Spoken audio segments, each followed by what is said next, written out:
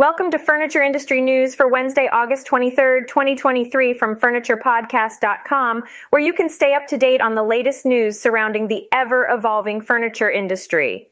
In today's episode, we'll cover the bankruptcy of Yellow and its impact on supply and prices for furniture retailers, the Q1 sales performance of La-Z-Boy and their plans for Q2, the upcoming research findings on consumer purchasing plans for home furnishings, and Dutch Boy Paint's unveiling of the 2024 one-coat color of the year. Yellow, a formerly prominent player in the transportation industry, filed for bankruptcy earlier this year after nearly a century of operation. This bankruptcy is significant not only because it is the largest in the trucking sector in the United States to date, but also because it impacts the company's 30,000 employees.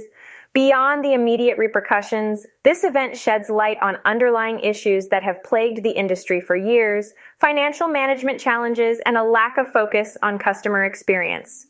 The closure of Yellow has had a short-term impact on the supply chain, particularly for retailers who relied on the company's affordable less-than-truckload services. With this option no longer available, furniture retailers can expect higher prices for shipping. However, there may be some silver linings in this situation. Working with other companies that offer higher price services could result in fewer damages and returns on deliveries. These companies tend to leverage advanced technology to mitigate such issues. Yellow's focus on cost-cutting may have hindered the adoption of modern supply chain technology, potentially impacting their reputation. Furthermore, the trucking industry has faced a slowdown in recent months due to reduced online consumer spending as pandemic restrictions ease. This, coupled with the sudden unemployment of 30,000 Yellow workers, has disrupted the delicate balance that previously existed between industry fluctuations and driver availability. A La-Z-Boy's first quarter sales and operating margin fell within the range the company had predicted. Despite a 20% decline in consolidated sales, La-Z-Boy's sales of $482 million comfortably met expectations. The prior year's first quarter had a boost in volume due to the delivery of pandemic-related backlog goods. Written same-store sales at company-owned retail stores rose 2% during the quarter, and sales for the entire La-Z-Boy Furniture Galleries network also increased by 2%. Strong store execution helped lift conversions and design sales despite lower traffic volumes. Operating margin for the quarter was 7.2% on a GAAP basis and 7.0% on a non-GAAP basis, falling within the expected range of 6.5% to 7.5%. This performance reflects the strength of the La-Z-Boy brand and the company's focus on store execution. During the quarter, La-Z-Boy increased its company-owned retail store count by 4 to 175 and expanded distribution through an enhanced channel strategy as part of its Century Vision strategy. Looking ahead, La-Z-Boy foresees soft consumer trends and a challenging furniture market. The company expects Q2 operating margin to mirror Q1, ranging from 6.5% to 7.5%. Second quarter sales are projected to be between $460 million and $510 million, representing a year-over-year decline of 20% to 25%. However, La-Z-Boy anticipates improved trends in the latter half of the fiscal year, aligning with the historic seasonality of its business. At the end of the quarter, La-Z-Boy had $340 million in cash and no external debt.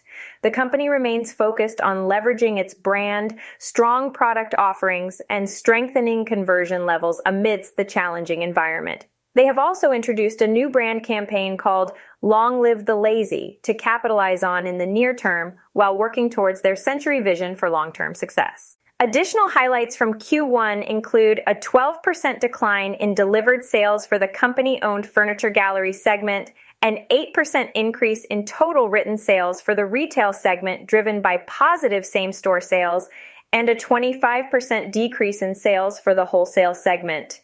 The wholesale segment's non-GAAP operating margin saw improvement thanks to lower raw material costs and a more favorable product mix.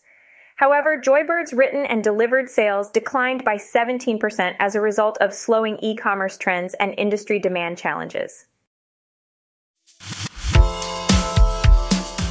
A Dutch Boy Paints has introduced its 2024 One Coat Color of the Year Ironside, a deep olive shade with dark undertones.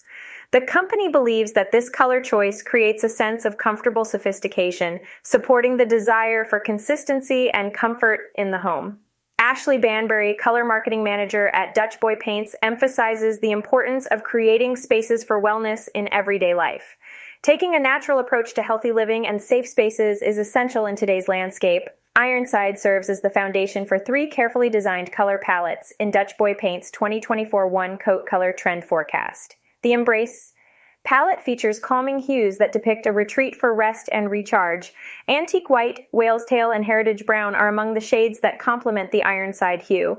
The Retreat palette embodies simplicity, cleanliness, and warmth. It combines Ironside with Sanded Grout, Wild Orange, and Antiquated Olive. The Inspire palette embraces bold uses of pattern, color, and curated spaces. It incorporates Ironside alongside shades like Ultra White, Pineapple Flan, and Strawberry Shade.